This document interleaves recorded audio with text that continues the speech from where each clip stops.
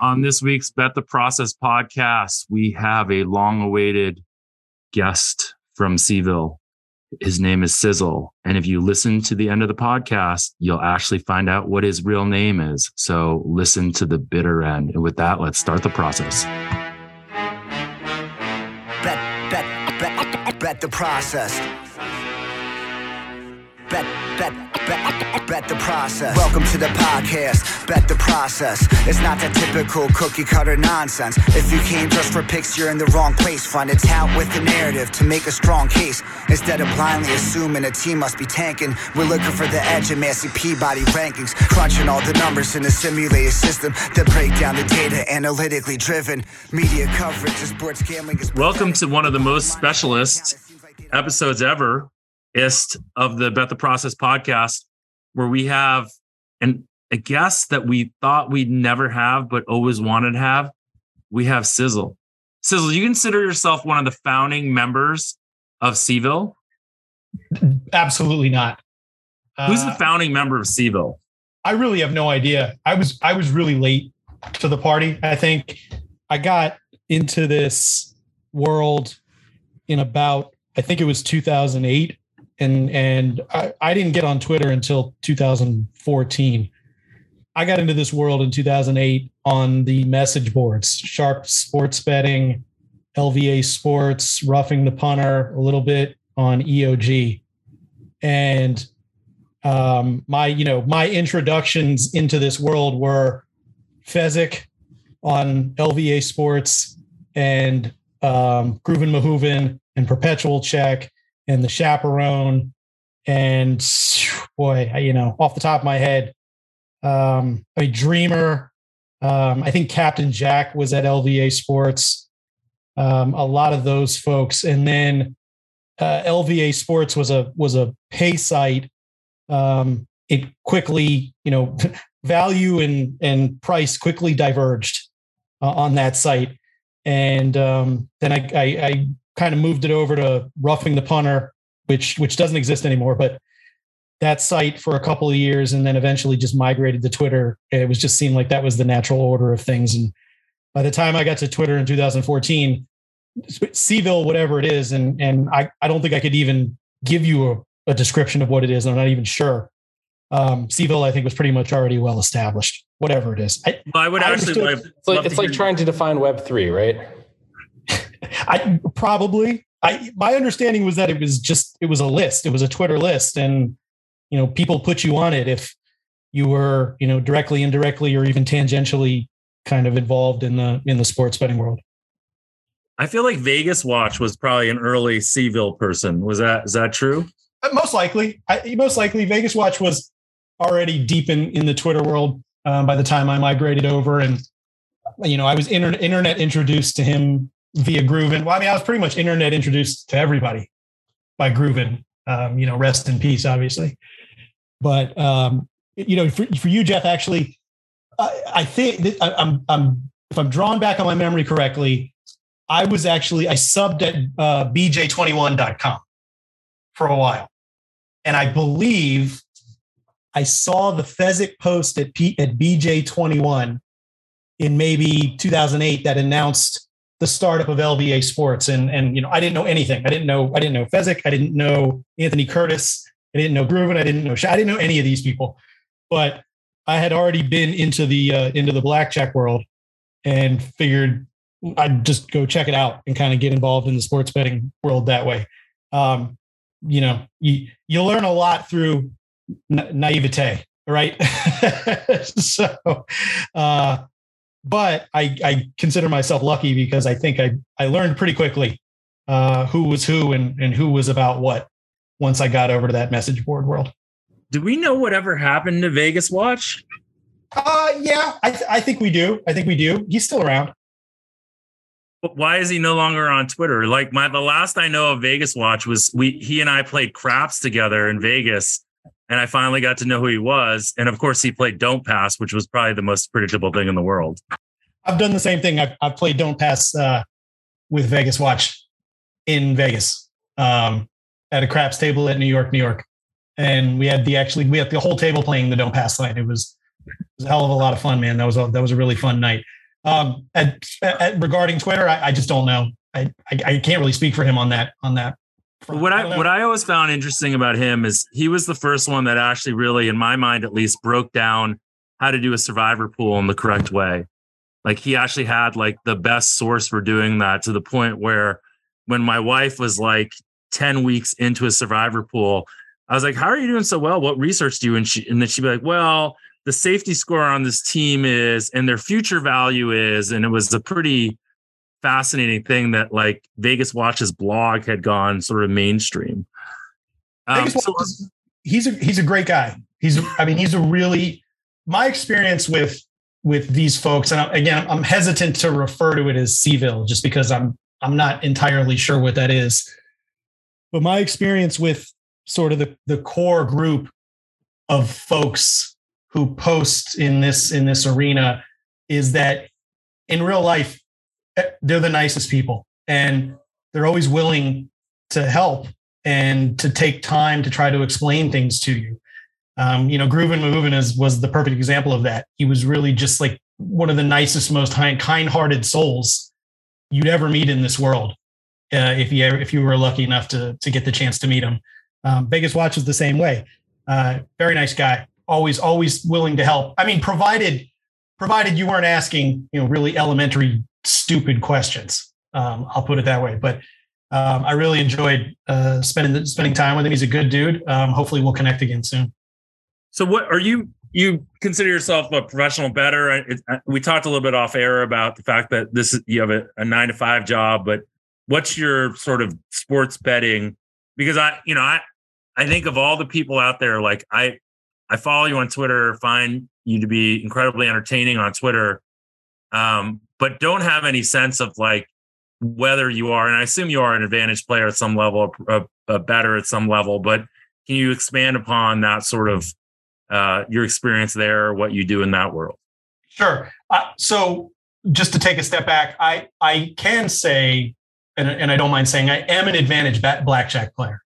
Maybe not to the level of others on this podcast, but enough to the point where I've been backed off plenty of places and 86th other places, and I've had plenty of the taps on the shoulder and a number of those experiences. Conversely, I would not in any way, shape, or form ever try to present myself as an advantage sports bettor. I'm not a professional sports bettor. I'm a recreational bettor. I've never claimed to be otherwise. And I don't mind admitting that or conceding that. I'm just not. I have another, the legal profession is my profession. That's what I do for a living. That's what I'm really good at.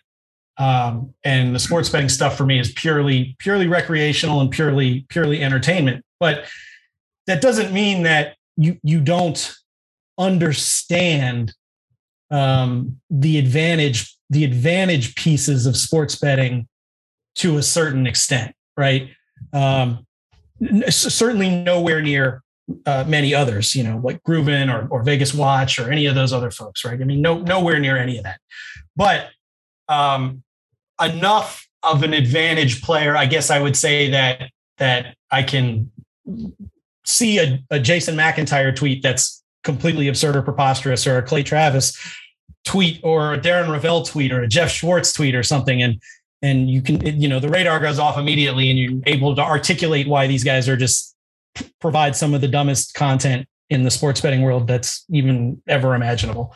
But no, I never presented myself as an advantage sports bettor, and I, most likely never will.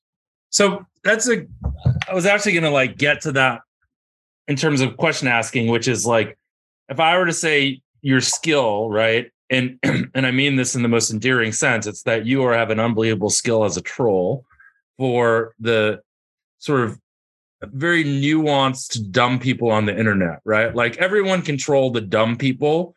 I think what you're incredibly good at is trolling the nuanced dumb people. And, like, where do you feel like that skill comes from? And like, why do you, how do you sniff out the bullshitters? So that's what's the great line from one of the lines from the movie Sicario, right? Del Toro's character sitting in the airplane, he says, "You're asking me how a watch works. I can't tell you, but I can keep an eye on the time." To break down how you're able to really to sniff it out or identify it, I'm not sure. It's probably certainly a lot more art than it is science, but a lot of what I do for a living is fraud cases.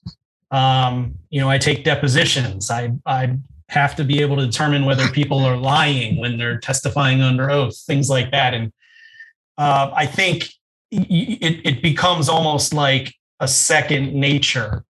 And believe me, it is much, much easier to sniff out these morons, whether they're from the media or otherwise, these morons on Twitter. It's much, much, much easier to sniff out bullshitting sports betting content than it is to sit and determine, in a business case or a business lawsuit, whether someone is lying under oath. And I think that's just largely a function of the fact that, these people who provide such atrocious content are just not very good at it. I mean, it's almost like a junior varsity league when it comes to trying to lie and present yourself as some sort of expert when you're really anything but. I was going to ask, who's been your biggest foil as a troll? Like the biggest challenge? A challenge? I mean, to ask if something's a challenge, it sort of implies that I am seeking out an adversary, or I have sort of like an end goal in this. I really don't. Twitter for me is a distraction and it's entertainment. And I think it's one of those things where if you take it too seriously, then, what are you even doing with your life? I mean, it's social media, for God's sake. I don't really have an end goal or an end game when I'm out there. It just, if I'll say anything, I think I can say this. It personally bothers me when people try to take advantage of others.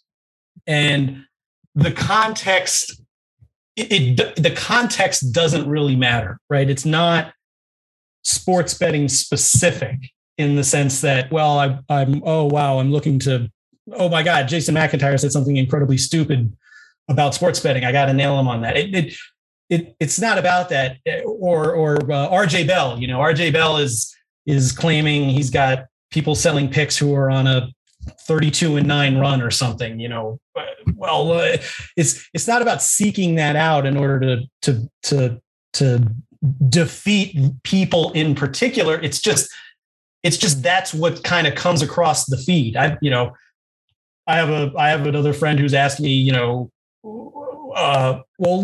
at the stocks world. You have people, there are far more touts in the stocks world, far more fake experts who are making money off of people or, shilling stock picks or shilling expert advice. And he says, how come I never see you call out people like that? And the answer is really simple. I don't know anything about stocks. I don't know anything about trading. I don't know anything about finance. If I did and something like that came across the feed, I would probably call it out. I'm sure somewhere out there in the miasma of tweets, of my tweets since 2014, I've probably called out people on things that are completely unrelated to gambling. I couldn't recall it at this particular moment in time, but it's certainly not like it's a mission. It just kind of is like you develop an interest in something, you learn about it. And then when you see others maybe trying to mislead intentionally or otherwise, or take advantage of people intentionally or otherwise, and it's something that you can speak intelligently on, that's just something that's how I'm built, I guess I'd say. I'm built not to let things like that pass. Okay, so let's jump into some tangibles, right? Because I think this is more entertaining if we have specifics. You mentioned J-Mac, and J-Mac is someone that actually listens to this podcast. So ideally, he's going to hear this. So let's just keep that in mind, both in a positive and negative way. A message to him, because I actually think J-Mac is a very nice guy. I think most everyone that's ever met him is nice, but I certainly understand your issue with him. And obviously on this podcast, we've had issues with, or made fun of him at times and whatnot. But let's take JMac. One, I assume you have, because I asked you to see if you could identify some top tweets that you wanted to talk about. Let's talk about some of his tweets that you have centered as, maybe unintentionally fraudulent, which I think by the definition of the word fraudulent is actually an oxymoron. But let's just say unintentionally fraudulent. And let's talk about why you feel like it's so damaging and why it's something that's worthy of calling out. Okay. So, all right, let's start with this. Look, it's not to say that it's Jason McIntyre is a personal target. I think that's an incorrect statement. This is Twitter. It's social media. I mean, nothing's personal. If it wasn't Jason McIntyre, it would be somebody else probably who would draw the attention of folks who get irked by inaccuracies, insanely dumb content, stupid representations, whether intentional or otherwise, misrepresentations or unintentional representations, whatever. But I think in general, and again, this isn't focused on one person. In general, I think the biggest issue are these people who try to act like they're experts when they're anything but. And look, there's a lot of counterpoints out there, and many of them are valid. It's who cares? Grooven always used to say that there's enough information out there about the pregame, for example, that I don't need to go on Twitter and tell everybody and tell the whole world you shouldn't buy picks from anybody, pregame or otherwise. You shouldn't be paying for picks. He used to say there's enough information out there, and if you're not smart enough to go out and dig it up and do your own research and figure it out, I'm not here to help you. If you want to talk about more granular levels of what these operations do or what these people might do, then we'll do that. But I'm not out here to try to educate everybody on the basics. But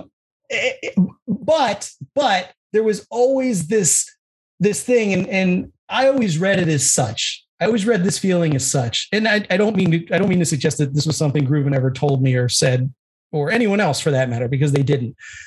But I always read it as such. Imagine this. Okay, so I practice law for a living, and I've been doing it for a while. I've invested a very significant portion of my life in it. I've well over the 10,000 hours, right? There are many aspects of it at which I've become an expert. It drives me utterly insane when people who are wholly clueless about the law will put themselves up on a pedestal and speak to an audience as if they know about it. They've invested the time, the energy, the effort, the resources into really mastering the subject. And I'm just going to go up there now and I'm going to, spew nonsense about it. I mean, Clay Travis is a perfect example of that. He's an attorney, but he hasn't practiced in God knows forever. And then he tweets these prognostications and these statements of law and these legal opinions. And I kept a running thread of it for a while, and they're invariably wrong always. And I don't mean just wrong. I mean, they're like opposite world wrong stuff. And as someone who kind of does that for a living and has invested a large part of his life in it, that part can become a little bit personal. Now, like I said, the sports betting content stuff, that's not personal in any way, shape, or form. It is what it is. It's entertainment. You see somebody say something stupid, and it just, if you're the type of person that gets bothered by it, like I am, then you are, and you respond in kind. I always just assumed, rightfully or wrongfully, that people who actually take the time to master the craft of sports betting would be, and I guess I would say I could sympathize with it, maybe empathize with it. You would be infinitely bothered or irked by people the likes of which would Jeff Schwartz or Clay Travis or Jason McIntyre or RJ Bell or anyone trying to take a stand and speak to an audience intelligently about something that they actually know nothing about. And not just that, something that you've invested a significant portion of your life mastering, if that makes sense. Yeah. I mean, I think, again, if you go back to these guys, and I think it would be good at maybe now to throw out some of the tweets that you consider to be some of the worst ones, so that we can kind of break those down in terms of why they're so potentially like fraudulent or damaging or whatnot, right? I think this is like kind of the area I think that Rufus and I often argue about, where like, again, if you go back to like a Jason McIntyre or an Aaron Schatz or someone like that, this is the whole, like, who's more damaging in the world, Aaron Schatz or Vegas Dave? Right. I don't know the answer. Schatz is not someone I ever really paid attention to. He just didn't interest me for whatever reason. I never really thought about why he didn't interest me, but he didn't. And, Grubin seemed to have that guy clocked. So, there was really no reason to ever, I think, jump in to any sort of convo or thread regarding that guy. Vegas Dave is, look, I think these people are damaging. I think it's bad for the industry. I think it's bad for people in general, especially rec bettors who are just out there to have fun with stuff. You often see touts say things like, well, they're not paying me for winners. They're paying me because I make the experience more fun for them, which doesn't make any sense in the world to me. Garbage in, garbage out. If you want to have fun with it that way, just flip a coin and see what happens. But you had said, or you had requested your top 10. I think you said stupidest tweets. So I wouldn't say these are damaging or fraudulent. At least the ones that I kind of collated here. I would say that for entertainment purposes, which hopefully people are listening to this because they want to be entertained. I selected some which I thought would be, I don't know, maybe the ones that are so stupid that they're funny. But I certainly don't want to present any of these as, oh my God, these are so fraudulent and these are going to hurt people and damage people or anything like that. But what I did was, I know you said 10, I actually have 16 because I couldn't help myself. And I know you said, please don't make it 10 Jason McIntyre tweets. I didn't. I have 5 of them because I couldn't help myself, or maybe 4 of them because I couldn't help myself. But I kind of put them into tranches here, right? Like I have a Jeff Schwartz tranche and a Ravel tranche and some Clay Travis ones and maybe an RJ Bell one here and some others. And so I'll take them. Let's just go we'll go in reverse order. And I don't know please do not ask me what the rhyme and reason is for ordering these the way I did. But the first one I picked, just because it's a personal favorite of mine, I put this one at number 10. I know I said I have 16, but I put them in tranches. So like the Jeff Schwartz tranche, I have 9A, 9B, and 9C. All right. Like it. But the first one I started with 10, and it's actually just a random guy. His Twitter handle is VolFanJeff. I selected this one because on August 21st, 2016, he jumped into some thread involving Clay, and he felt the need to tell me that Clay was on fire in college football last year for a while. That's his wheelhouse. I won't blindly follow, but he knows his stuff. All right. The next year, Clay started selling his VIP, his Outkick VIP package. He'll tell you he wasn't selling his picks. I disagree with that. He had a tweet when he announced it where he said something like, "What's the right price for early access to my college football picks?" But to be fair, I guess we'll say it's debatable whether he was ever selling picks. But so VolFanJeff here, August 26, 2016. That's Clay's wheelhouse. I won't blind follow. He knows his stuff. The following season, Clay starts selling early access to his college football picks, and in the 5 years I've tracked him since then, he's lost like 85 units, and it's a negative 14+% ROI. So every year at the end of every college football season, when I tabulate kind of where he is, and by the way, it's 5 straight losing seasons. He doesn't even have a positive season in any of those. I always like to send a little reminder to Vol fan Jeff with a screenshot of this tweet asking him, his thoughts. Are we still in the wheelhouse? So that one at number 10. Do you think that's a Clay Travis burner account? Maybe. It's entirely possible. I know this, at least when I screenshot this, this young man his avatar was a picture of him and it looks like his lady friend. And, it doesn't look anything like Clay, but who knows? That could be pulled off of the internet for all we know. But I don't know. He seemed like a nice guy, but no need to jump into these types of threads. All right, let's go Jeff Schwartz tranche. All right, so the Jeff Schwartz tranche, I have 9, A, B, and C. One of my favorite Jeff Schwartz is May 17, 2019. I've never bet more money on a future than I did for the Ravens under 8.5 wins. Anyone, you guys off the top of your head, you remember how the Ravens did in the 2019 NFL season? We're both thinking with like bubbles coming out of our head. They made the playoffs the year before that. That was when they lost to San Diego. Wasn't that the first Lamar year? Yeah, that was the first. Yeah, I think so. I mean, how did they do? I pulled it up. My memory's so bad. 14-2. Okay, there we go. Is that more or less? Is 14 more or less than 8.5?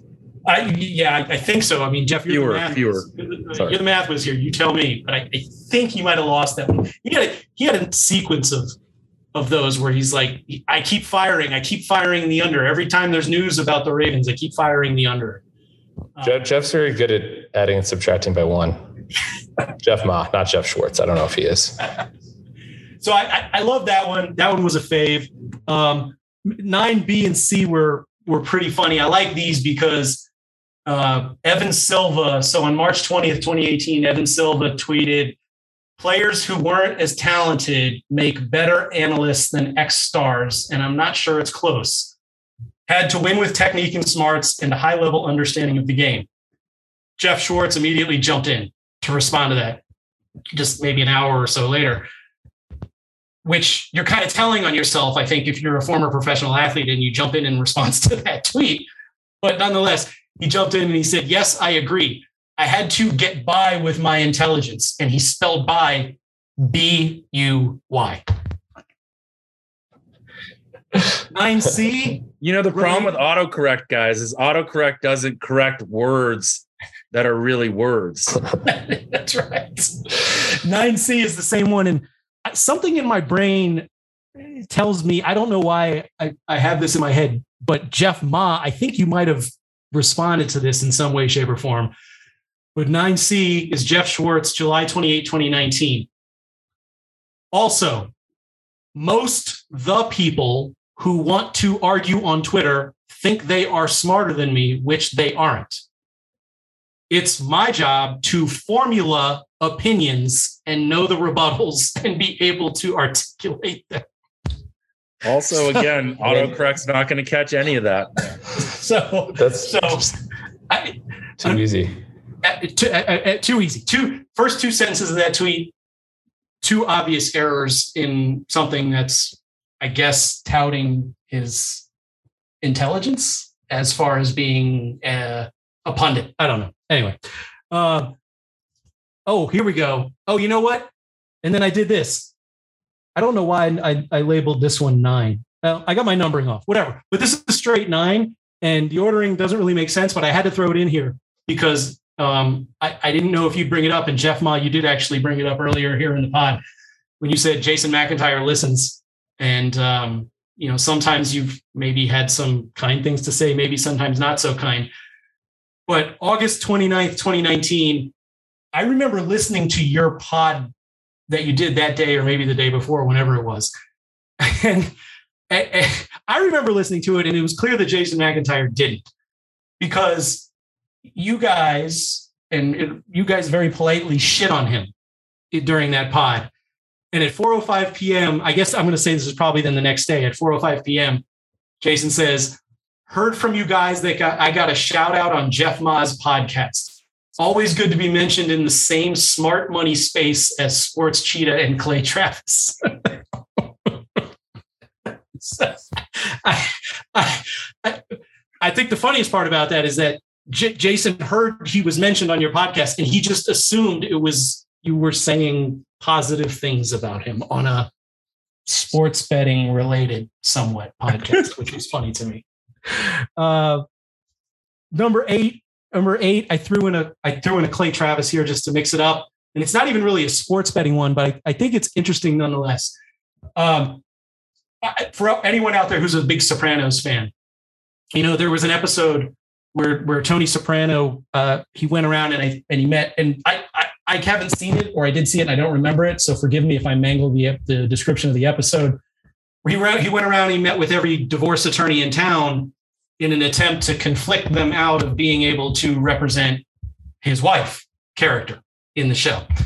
And so Clay said, now Clay's obviously ripping it from the show. He's obviously biting it right out of Sopranos without saying he is, I guess, hoping that no one would notice it. But he says, that's also why you get a divorce. If you get a divorce, the smartest thing to do is go to all the top divorce attorneys in your market and meet with them first. Then they can't rep your spouse. They are conflicted out of the case. #devious legal tip. This is yet another example of completely telling on yourself. Every single state's rules, whether it be the ethical rules or the rules of professional responsibility that apply to attorneys, they all have a rule in there that says, if you intentionally go around town and try to meet with attorneys to conflict your adversary out, that's called taint shopping. And it, as a matter of law, does not create an attorney-client relationship that can preclude the attorney from representing your opponent. And maybe this is a little bit too much in the weeds for this pod, but it's remarkable to me because it was something. We all know Clay is clueless when it comes to sports betting, but the guy's got a law degree, for God's sake. And this tweet couldn't be more wrong about the plain language of black letter law. And I even went so far as to look it up in Tennessee, where he lives. And the Tennessee rules very plainly say what I just described. If you do that, it doesn't count, and you don't create conflicts that would preclude your adversary from representation. It's just remarkable to me that the guy doesn't even know the ethical rules in the own state in which he's presumably barred. But that one has always been a favorite. Always been a favorite to me, because you get into those and you start looking at all the replies, and people are like, "Oh, that's so smart. I got to remember that for when I get divorced." And wow, you're a genius. Thanks for bringing this to my attention. And here we are. It's complete nonsense. 7, A, B, and C. My Darren Rovell tranche. Is Darren Rovell a friend of the pod? I mean, there is no one off limits when it comes to this. This is, to your point, this is not personal. Darren Rovell is someone that I will consistently attack when he does something ridiculous. Similarly to Jason McIntyre, Darren is a nice dude, but I've had he literally will write things down that he hears or that he thinks about, and he'd be like, can't forget to tweet that out later. And I'll write it down as a note so he can tweet it out later. That's how calculated that guy. And that guy lives in his own world, right? I mean, there is some talent there, I think, that, it's something, but yeah, no, I have no problem hearing the Darren Rovell tranche. In fact, I look forward to it. Darren Rovell blocked me.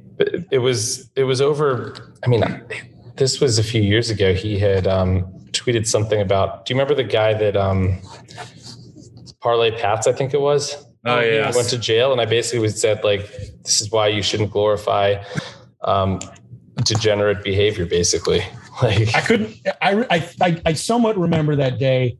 I think I went back and I think I researched and screenshot the 8 or so Rovell tweets, propping up Parlay Pats as, somebody who's an advantage player. And there's stuff in there where it's, reminder, the only place to get Parlay Pats' picks is at the Action Network and stuff like that. And then either he's unbelievably dumb, at least in understanding process versus outcome, or he is, just cares about clicks. I don't think Darren has. So if Sizzle has a unique quality to be able to sniff out the bullshit, I think that Darren has a unique quality to not give a shit about the bullshit. He doesn't.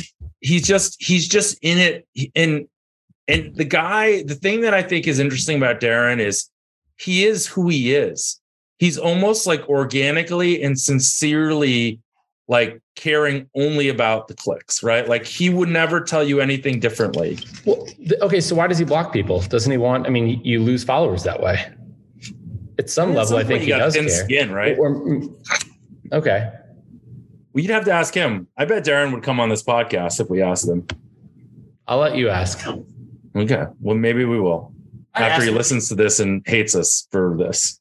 He blocked me too. And then he tagged me in a tweet after he blocked me. So that was okay. Let's hear the Darren tranche. So I got the first one. I have 7A. This was the episode where he, in his Action Network picks, he inputted 136 unit play on a college basketball game. And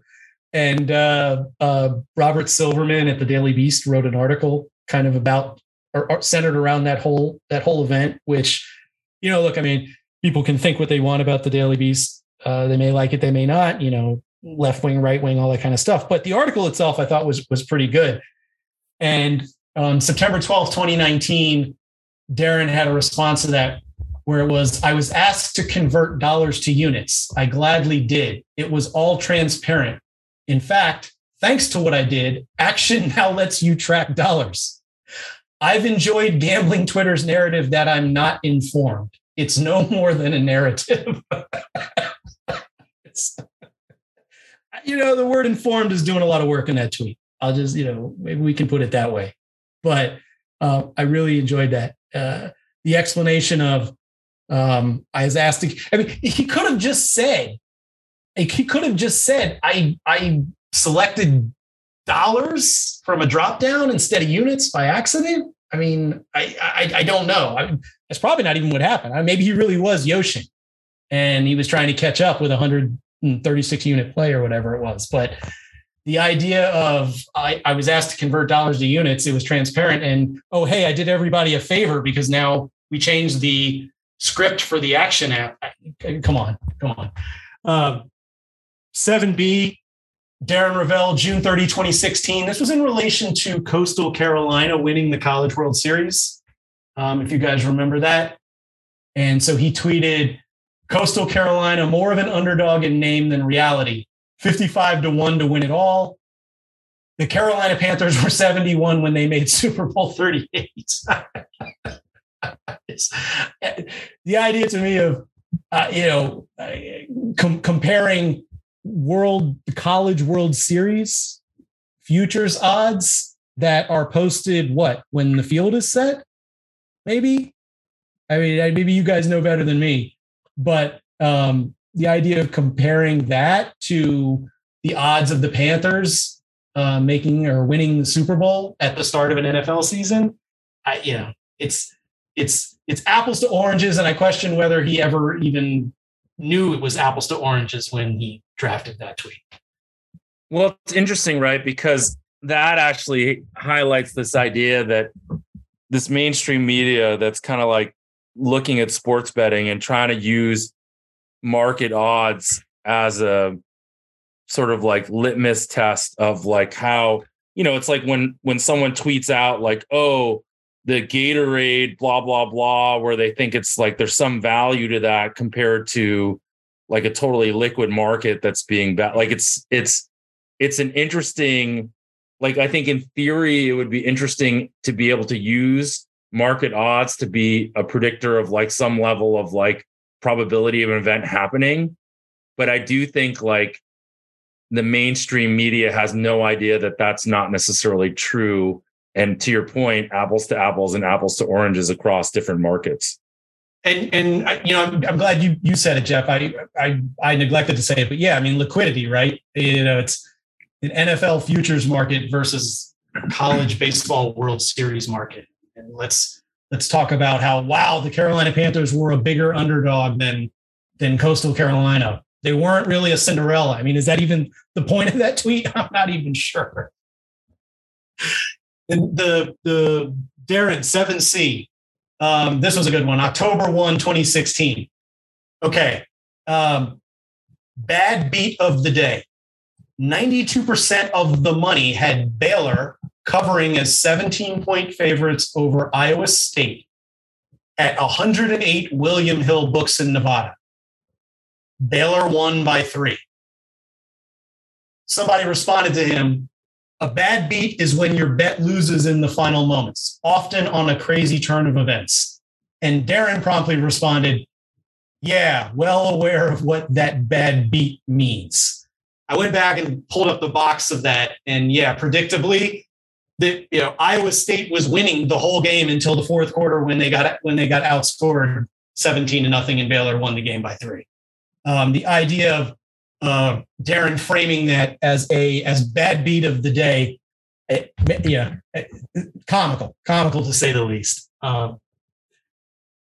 Number 6. So 6 is kind of my RJ Bell tranche. I only have 2 of them. I have, let's see. This is a funny one. January 4, 2018, RJ Bell. If you bet one NFL game on Saturday and one on Sunday, let me back up. January 4th, 2018, that was the playoffs. So we're into the NFL playoffs at that point. If you bet one NFL game on Saturday and one on Sunday, that means you've bet half of the schedule, which is like betting 8 games during a typical NFL regular season week. If you're generally trying to win, be careful of your volume this weekend. I see you, Jeff. I see you head and hands there. If you want to speak on it, feel free. I think so. The subtle part about this again, and what I applaud you about is the subtlety of how silly these are, is that RJ Bell, of all people, tweeting out a cautionary, tweet about reckless gambling. That's just rich as it is, right? And the idea that, that extrapolation is not extrapolation that I would go with. To digress just a minute, I don't know if you guys have noticed, but it seemed to me, and I don't know why I peg it at this point in time, but it seems to, when Action Network went live, it sort of felt to me like pregame and RJ Bell just dropped off the map completely. Yeah. I don't know if you I thought RJ Bell was such he was a brilliant marketer when nobody was trying to market, basically. Well, I think what happened to some degree, right, is that there became, with Action, I'm not saying specifically Action, but generally, like, there just became a lot more charlatans out there. So RJ standing out as a charlatan, I don't think it was just Action per se, but the level of content has gotten so bad that, what they do on pregame just doesn't seem quite as bad comparatively. Does that resonate to people, or am I wrong on that? No, I don't know. I don't know if you're right or wrong, Jeff. To me, it seemed like, the market got flooded with got flooded with more touts. And the Action Network folks will tell you we're not touts, or, the Barstool folks will say we're not touts. And okay, fine. I guess reasonable people can have a discussion about that, but I get maybe the bigger point is the market just got flooded with a lot more content, and it somehow just silenced them. At least was my take on it. RJ Bell used to get spots on a Stephen A. Smith radio show, right? And he used to be on Colin Cowherd's show. I don't watch or listen to either of those, so if he still goes on those, feel free to correct me if I'm wrong. But it just certainly felt like the mainstream sports media just basically closed the door on pregame once the Action Networks of the world started popping up.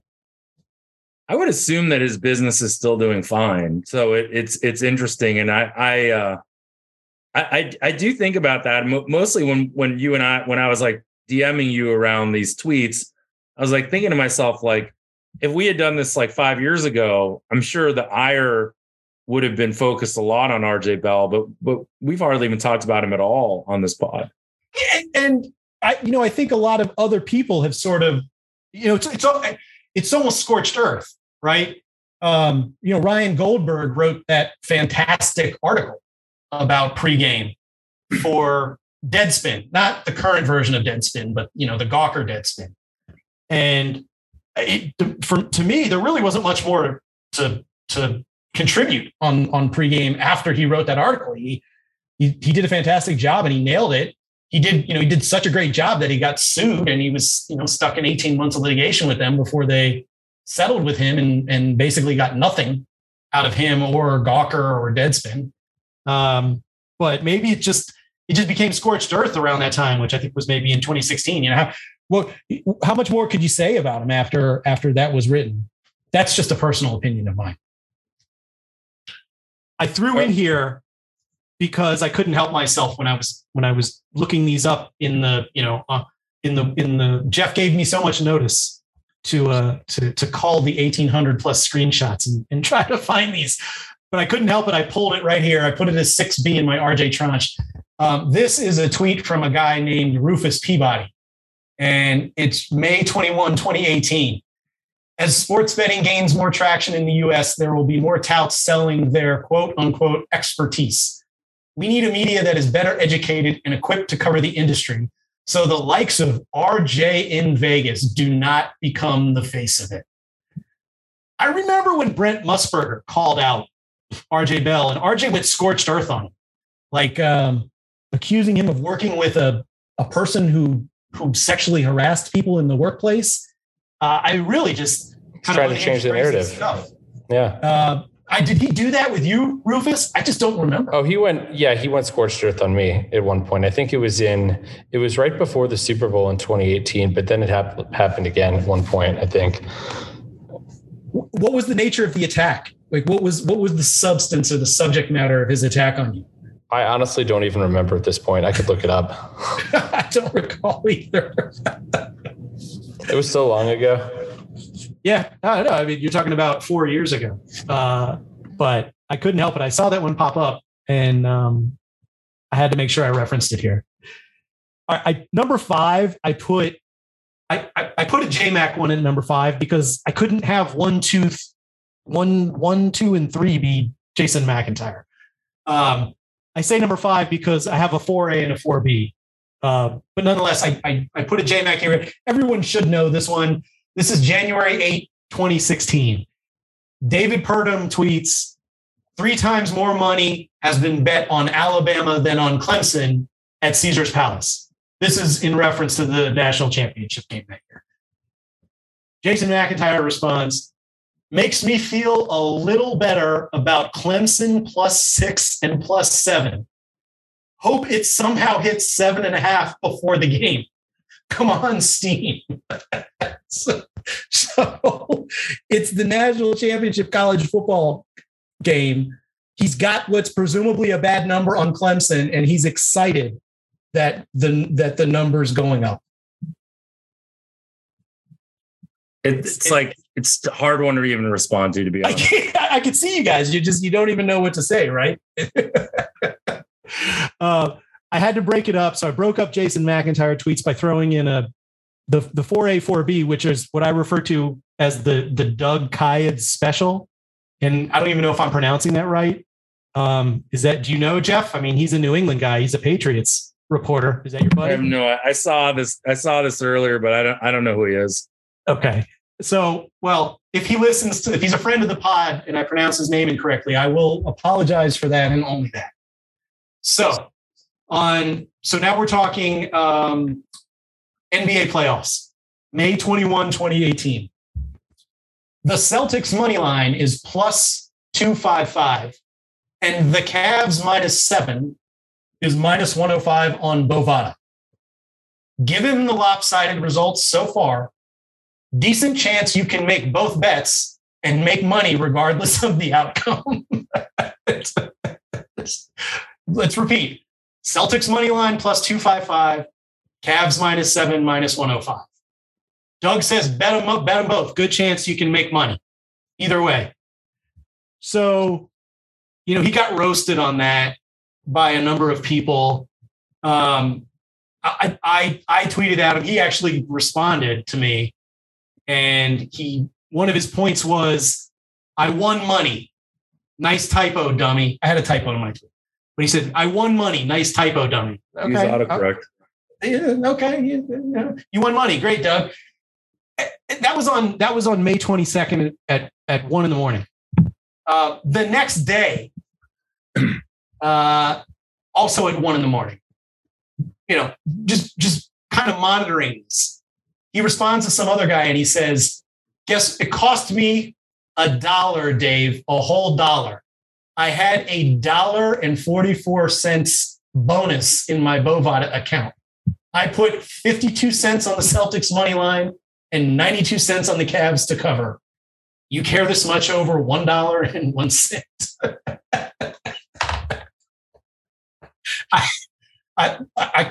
When May 22nd hits every year, I got to repost that one. It was so fantastic. The Doug Kaid special, however you do you schedule this somehow, bookmark it and schedule it? You have a calendar with tweets that are like scheduled to. I mean, you and Ravel are more similar than we think. That's rude. Number one. But yeah, number two. Yeah. Let's just say I have some reminders that pop up from time to time with respect to a lot of this content. This is number two. I numbered them wrong, but let's go number two. Number two is one I think everybody should know by this point. It's another Jason McIntyre classic. This is the McGregor Mayweather boxing match in 2017, June 14, 2017. There's a Sports Insights has a tweet. Sharp action on McGregor. Over the past hour, McGregor has moved from plus 850 to plus 675.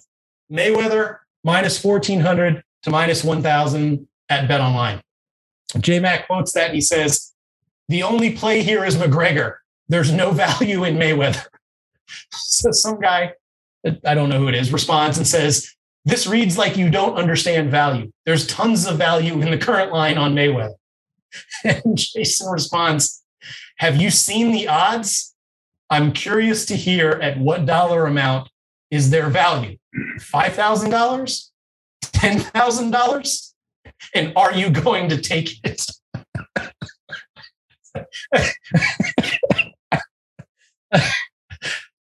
I think this is an interesting one because I do think that there are a lot of mainstream media people that equate plus odds as value, right? Like we can even like on Simmons's podcast, when, Key and Cousin Sal are looking at futures, they'll often just highlight more long shots as having potentially more value, right? And so, I'm not like defending him in this case, but I do think it's not just him that doesn't understand the concept of value as it pertains to odds. How is the amount of money you bet on something have anything to do with value? Sure. Also, I mean, look, to be somewhat fair-minded, you're right, Jeff. I mean, he's not the only guy in the world who gets elementary stuff like this as flagrantly incorrect as he does. Well, and some people have typos, but it's not a typo, right? It's that it's like double. Even if it initially was a typo, it's like doubling down on it. Yeah, it's definitely not a typo. And then number one, you guys want to guess what number one is? I mean, if you follow me at all, you should know what number one is. Any guesses? I'd have to get on the Twitter machine. All right. Okay. I won't burn your time making you throw any guesses out there. This is, of course, the ultra famous Jason McIntyre tweet from September 27, 2015. Saints go for the 2-point conversion and fail. Amazingly, the super contest line was minus 4.5. Vegas knows. Carolina 27-22 with 4 minutes and 50 seconds left. Now, this one requires a little bit of explanation. But before that, I will say that this one is so fantastic that I actually paid somebody on Etsy like $69 to stitch this tweet for me. And I have it in a frame sitting in my office, and it stares at me every single day. And I wish I could remember the person's name because she did a freaking fantastic job with the stitching. It's amazing. We need a picture of your desk. Put that picture on it. Maybe we can get Jason McIntyre to come sign it, or we can have him issue signed NFTs. We should make an NFT out of it. I don't know. If he signs it, it's going to be worth less than what I paid for it. So fewer. Hard pass on that. But do either of you guys remember? I mean, do you know the context of this and why it's so hilariously ignorant? I don't remember now. Okay. So the super contest line locked at -4.5 on Wednesday. On Thursday, Breeze was announced out for that game. And this was Saints at Carolina. So Breeze was announced out, and then the line jumped and it closed at Carolina 8.5 or Carolina 9. He tweeted this on September 27th, 2015, which was the NFL Sunday. So it's NFL Sunday. It's Vegas knows it's using the stale line contest number, which had Breeze playing, when in reality, when that game went, at post, that game went off at -9. Vegas didn't know anything. Carolina didn't cover, and the Saints did it, +8, +8.5, +9. And yeah, but the super contest people knew. The super contest people. There you go. See, those people are actually in Vegas. The people moving the lines aren't in Vegas. So maybe Jason McIntyre was actually right. So here's the thing I'll say about this, okay? And at the end of the day, like, it's fine. We're critical of people, blah blah blah. Like, let's not try to attack anyone personally. In this case, right? The lesson that Jason should understand is, if he is going to purport himself to be a sports betting expert, someone that people should follow advice from on a major media, he should probably know enough about betting, i.e. betting himself or following lines, that line closed at 8.5, right? And that 4.5 really knew nothing. So even if you believe that the market is incredibly accurate, or quote unquote Vegas knows, like, you should understand the distinction between those two things if you purport yourself to be an expert. And that, I'd say, all of this I'd say to Jason to his face, but if he's listening to that, I'd love for him to like understand that is like at the core, the issue I have with people purporting themselves to be experts and then clearly showing that they're not really paying attention. And I think he, at this point, so this was 2015. Okay. The thing that I eventually got, I shouldn't say eventually, because it happened, I think, kind of quickly, but what got me blocked by Jason was this exactly. I was tweeting back at him because he was doing this for at least 2 seasons.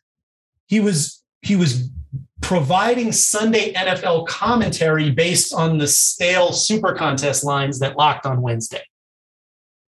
And I was responding to him and pointing this out and maybe I was being a little bit coarse about it, and that's what eventually got me blocked. That's shocking. But I don't believe that. There's no way. I'm right. It's sweet as roses, right? What's wrong with that guy? In an effort to be somewhat fair about it, he has learned. He doesn't do this anymore. But it took him like 2 or 3 seasons to figure it out, which is remarkable in and of itself. But to your point, Jeff, you're right. It's not personal, but he does identify himself as a Fox sports betting analyst or sports betting expert. And it's been as recent as last season. I mean, I've been tracking his and Clay's picks, for 4 or 5 years. You go to his blog or his article, his weekly piece on foxsports.com, and it's right there in the byline. It's like Jason McIntyre, sports betting analyst or sports betting expert. And while he doesn't make this elementary mistake anymore, last season I'm going through it and like his picks are 4-team NFL teasers from Fox Sports or Fox Bet or whatever it is, and it's, I'd have to go back and look. I obviously don't commit these to memory, but it's like 4-team NFL teasers at like -135 or something. I mean, it's ridiculous. It's complete ridiculous nonsense. useless content. And if anything, it's, maybe at best, it's unintentionally designed to make people think that you're like a sharp when, who's out there following 4-team NFL teasers at -135 or whatever the numbers are? But what we need, someone needs to run a course that is like sports betting for sports betting experts, like to teach the sports betting experts how to actually understand the sports betting industry. Because part of the problem is that you have people thrust into these roles that. Rufus, should you do a master class on this? Yeah, seriously, that's what you need. And you get all these networks, like all their experts have to enroll. The challenge for that, of course, right, Rufus, the challenge is you'd have to charge so much to make it worth your time that it would just be prohibitive to anyone who would be interested in it. Right. Yeah. But you charge the networks. The networks would pay for it for their people. I don't know, maybe. But here's the issue though, honestly, like we're giving Jason McIntyre crap about this, but he's not the problem in this. The problem is that Fox is promoting him as the expert. They're so lazy. They can't find untalented TV people like Rufus and I to be on television.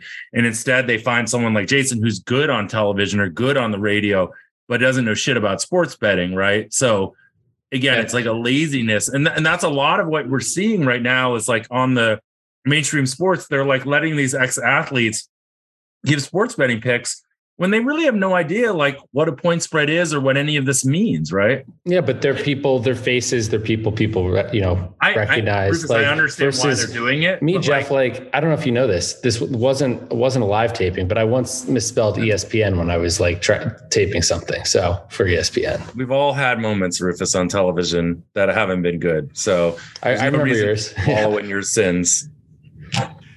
I stumbled over my own name.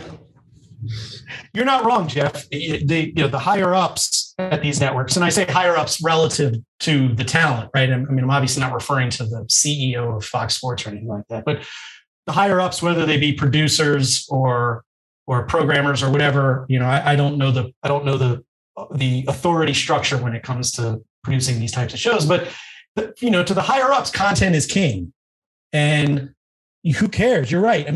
Who cares if you promote someone who doesn't know what he or she is talking about as long as people watch? You just don't care because there's no consequences to it. Yeah. No one's ever going to file a lawsuit against ESPN because the guys on Daily Wager are clueless and are giving bad advice, right? No one's going to file a lawsuit against Fox Sports for. Yeah, but if they do, if they do, then suddenly your class becomes a lot more appealing to these networks. True. But I think you'd have to have the perfect storm to be able to do it because, what are the damages, right? You can't have a lawsuit without damages.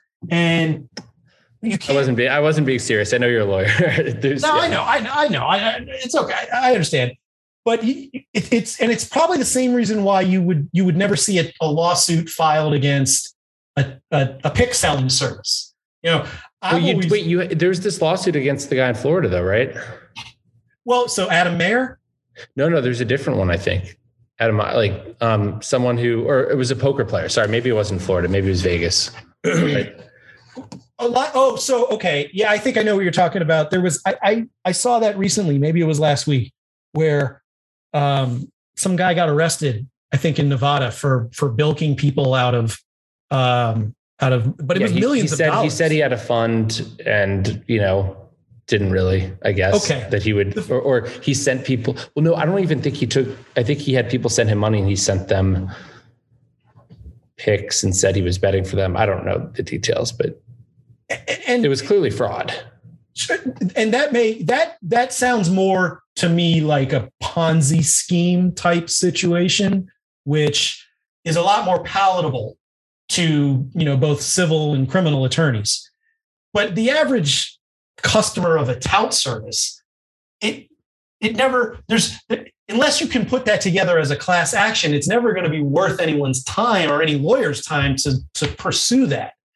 I've always thought, and this is just my personal take on the law.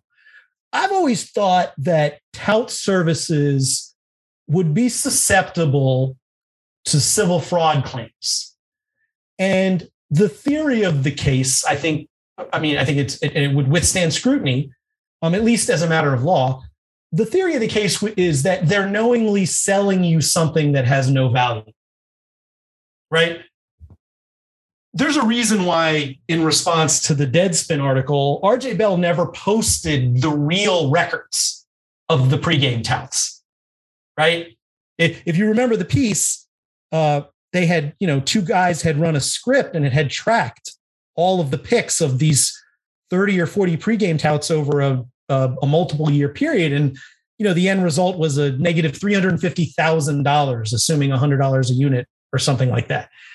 RJ always said that was incorrect. Those records weren't properly tabulated, or they did it in an incorrect way, or they faked the records or whatever. But he never produced to the public the actual records, the actual historical records of pregame touts. We can only assume why he didn't. One, they didn't really keep them, which is reasonable. I mean, there's no reason for a tout service person to ever keep a long-term record. You keep a short-term record. If it's good, you promote it. If it's bad, you don't. Or they did actually keep records, and they were as bad or maybe even worse than what Ryan Goldberg reported in the article. If they're as bad, if they actually keep them and they're as bad or even worse, then that's knowledge. That's actual knowledge that your product doesn't have any value. And I think it's a very cognizable legal theory to say, if you're knowingly selling people something that has no value, that's fraud.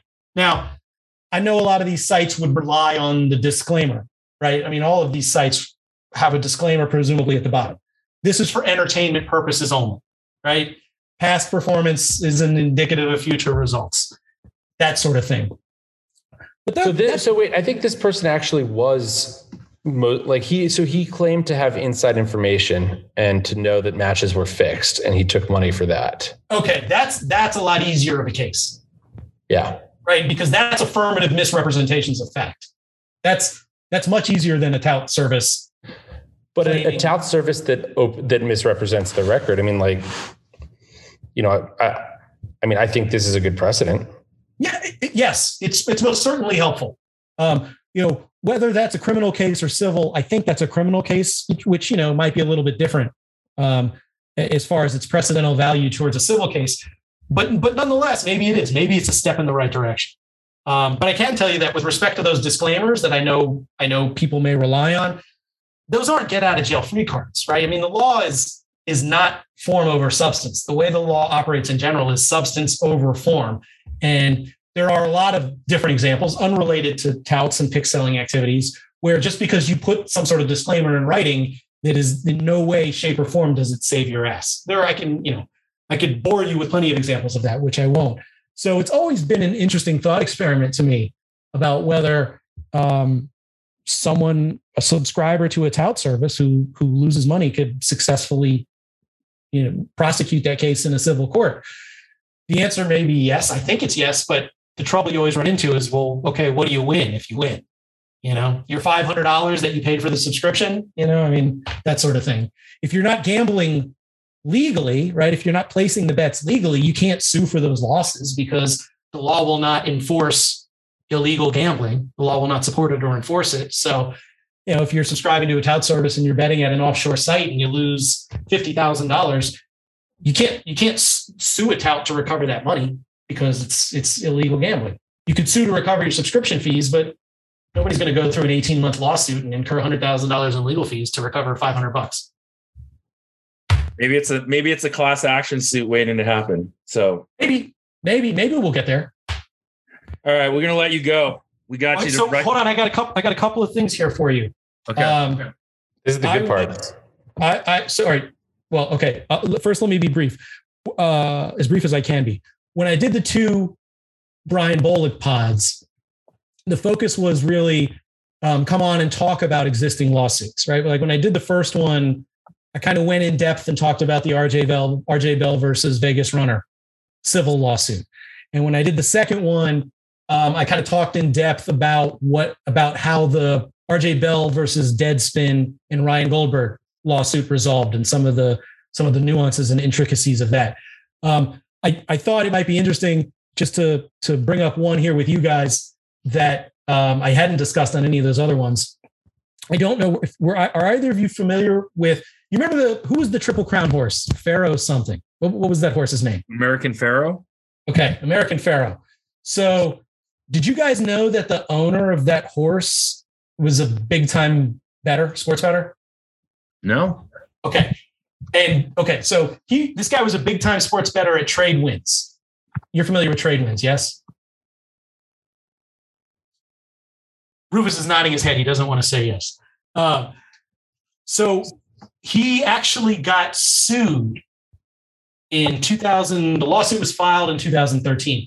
He actually got sued in federal court in New Jersey by an offshore agent seeking to collect his commissions on the guy's losses. His name, Ahmed Zayat, Zayat, Z-A-Y-A-T. Again, I'm looking it up right now.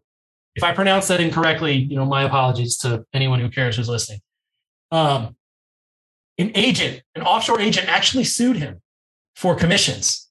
And the funny thing about this, not that it really matters to anyone else probably, but the attorney who represented the agent's name is Howard Rubinsky. If you're looking that up, Jeff, it's Rubinsky versus Zayat, Federal District Court of New Jersey. Mm-hmm. The attorney who represented the agent, Rubinsky, I actually litigated a case against that guy a long time ago. And he was an interesting attorney. I wasn't surprised to see that he was actually representing this guy and seeking to prosecute this lawsuit, which he framed as a breach of contract lawsuit. And so so what's the white meat here? Here's the white meat. Rubinsky alleged that Zayat lost $2 million and he didn't pay up. And because he stiffed, that means that Rubinsky got stiffed on his commissions. And because Rubinsky got stiffed on his commissions, he alleges that Trade Winds made up for Zayat's alleged stiffing on the $2 million by withholding commissions from Rubinsky that he was due on other gamblers' losses. And the guy actually filed a law, and this was in 2013, right? So PASPA is still the law. You've still got, the unenforced, the UIEGA, if I got that acronym correct, the Unlawful Internet Gambling Enforcement Act that they snuck into the Safe Port Act in October of 2006, which, by the way, caused online poker to basically dry up completely. All the fish left that used to be the easiest money on earth playing online poker prior to UIEGA. But nonetheless, I digress. So everything, you still had PASPA, you still had Nevada, sports betting is illegal everywhere except for the 4 states, Oregon, Montana, Nevada, and the other one, which I can't recall. And this guy actually filed a federal court lawsuit to try to recover that money. Zayat's attorneys made a number of arguments in opposition to the claims, which included this is really she's seeking to enforce an illegal debt, namely a gambling debt, and the law doesn't allow you to enforce contracts for illegal activities. But they actually won the case on the statute of limitations. Are you guys familiar with the concept of the statute of limitations? I am. It's a big statute.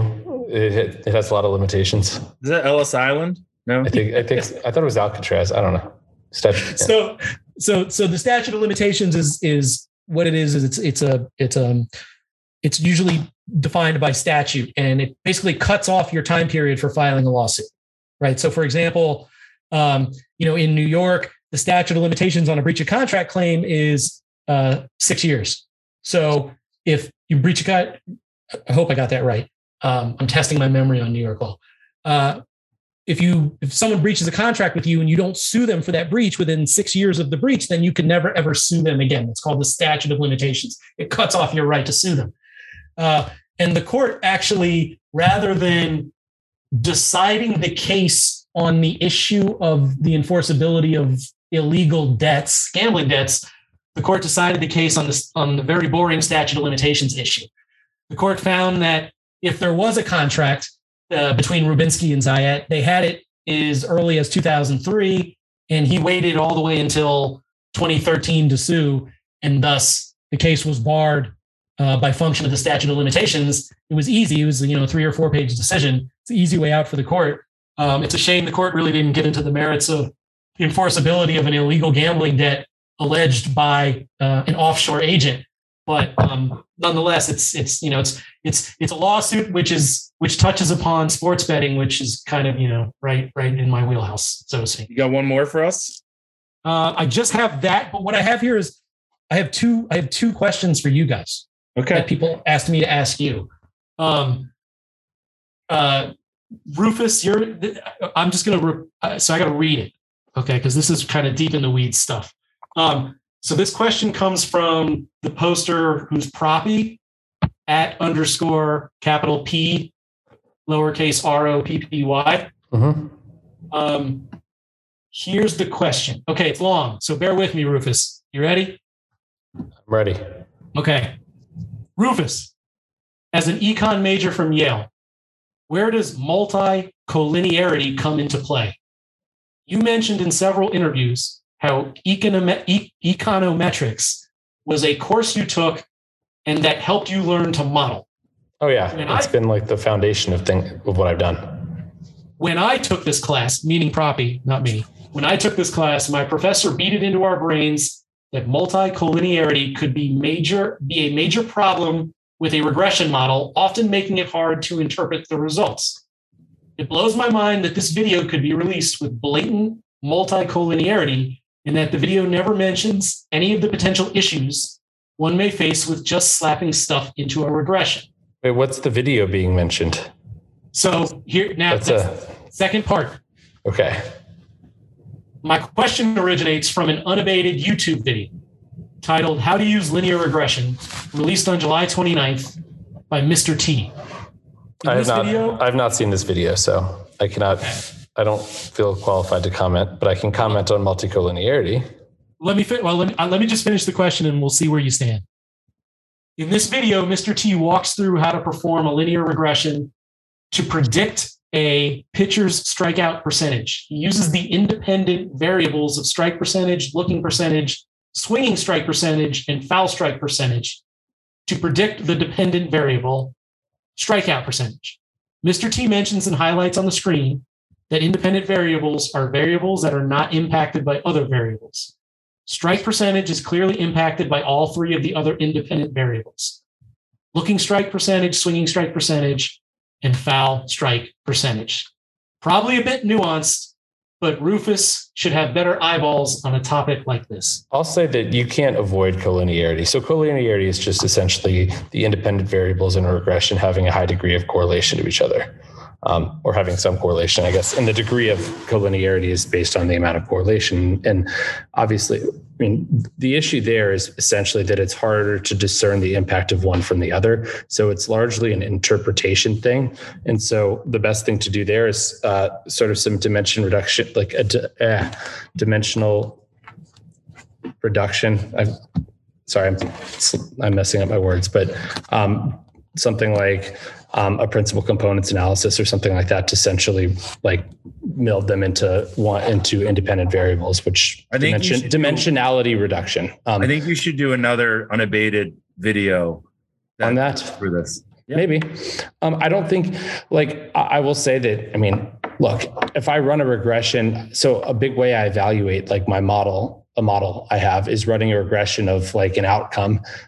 Did the team win or lose on my number, my probability of the team winning or losing, and then a market vig free number. And those are going to be extremely, extremely correlated. And so you can have, so in essence, I could get something like, maybe 2 for the market and -1 for me but that doesn't mean that my model's necessarily completely garbage. It just could be that they're so similar that it's hard to tell the difference. So like there are certainly I mean, although if I got -1, I mean, it would actually make you think, oh, my model's so bad that it's so good, it's just really good at predicting the wrong way controller for the market, right? So it doesn't necessarily mean that it's going to be kind of, you just in essence are not getting the true, your P values, your T statistics are going to be, aren't going to be really valid. It's going to show a lot more significance where there really isn't,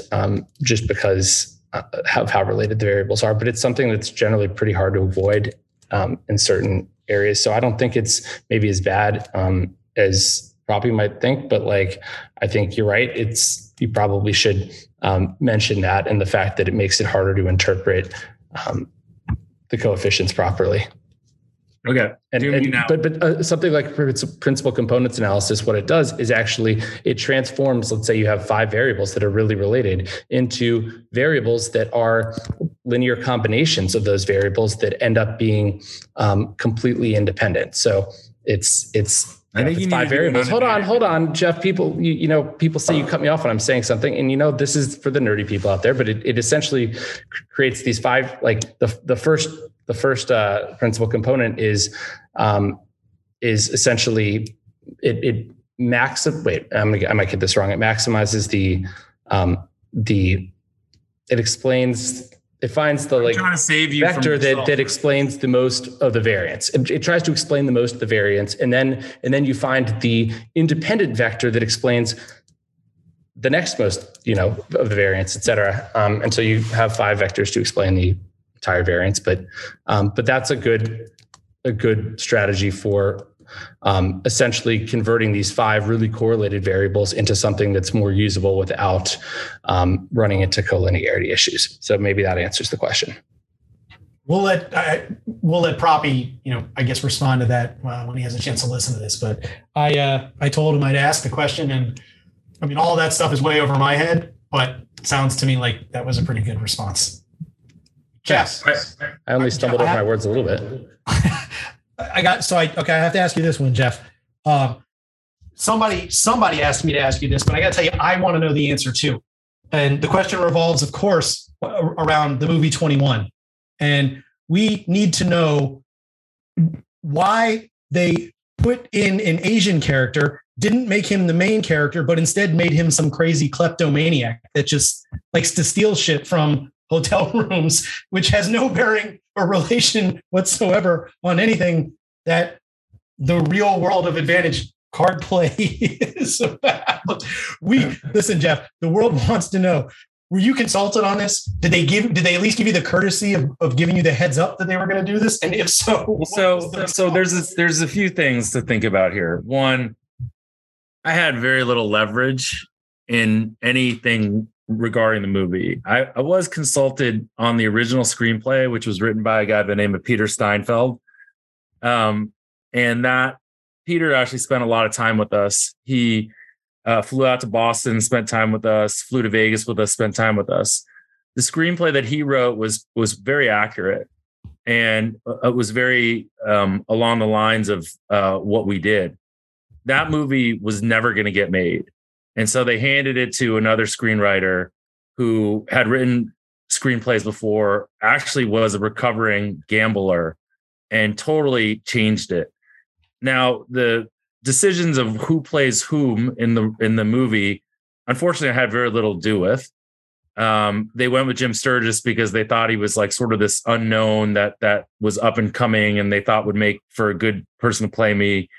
They brought Aaron Yu in to play this sort of like character. And most of the characters in the story were Asian in real life.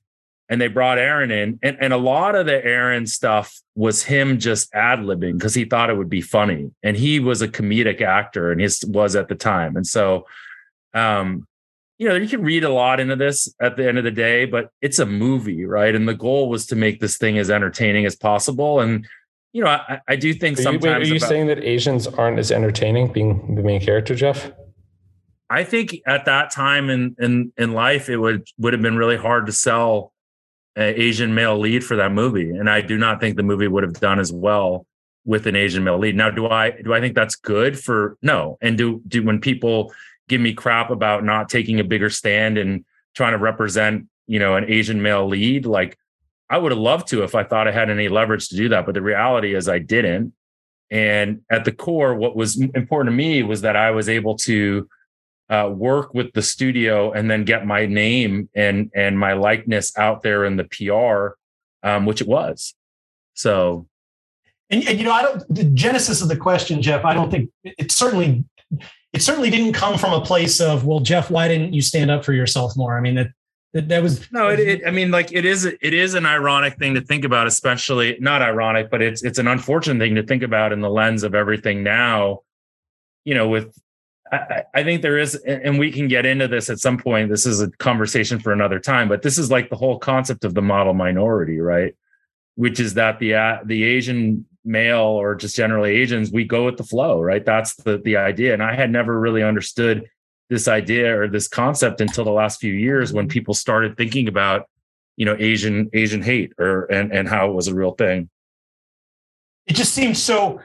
Perhaps the most preposterous thing about it is why Aaron Yu is a funny actor, right? I mean, we've seen him in other things. Why make the character a kleptomaniac in the movie? That was a lot of him. Kind of, was it? Yeah, he ad-libbed. He ad-libbed a lot of that. Steals stuff. There was a lot of like the main character. There were a lot of like funny things, and like when you're kids and you're staying in nice hotels, you do take like ashtrays and things like that. You think that that's like the idea of that. Those kind of things did happen, like to the point where we were getting amazing comps and we were trying to like get the most out of them, right? But again, you're probably reading more into that from the standpoint of the actual studio having anything to do with that. And it just occurred to me, I figured I'd ask you, Jeff, if you don't mind sharing, what was the dumbest thing you ever did when you were involved in that world? Like, I mean, and when I say dumbest, let's tie it to Advantage Play, right? Like, what's the dumbest thing you ever did, either at or in very close proximity to a blackjack table? We didn't do a lot of dumb stuff from a blackjack standpoint. I mean, we would like flat bet high at the beginning of shoes, sometimes to buy camouflage. There's like camouflage plays, but you're so fixated on edge that anything you do that's negative EV, it just like you're just brought up not to allow that to happen. I think that probably what people would say about me that knew me during those days was playing craps was the dumbest thing that I did, because I would do that at the end of the trips and just have fun with it. Sure. Yeah, maybe it's dumb from a mathematical perspective, but if the idea is you're blowing off steam and you're just doing it strictly for recreational purposes, then that's what it's there for, right? Yeah. All right, boys. The dumbest thing I did, Jeff, which you may appreciate or may not, was I didn't. This was maybe 4 or 5 years ago, to the point where the games are just unplayable, right? When you go to Las Vegas, I mean, the games are unplayable. From an Advantage Play perspective, the games are completely unplayable at this point. And it was at the tail end of it, of actually there being playable games around. And I kind of did the reverse order of you, meaning I started the night with everyone shooting craps, and I was like drinking straight tequila and playing craps for 4 hours. And then I had this brilliant idea of, I just don't care. I'm going to go play blackjack in the high limit room at the Mirage. Right. So I'm in there, and there's 4 people in there, and 3 of them are guys at the baccarat table.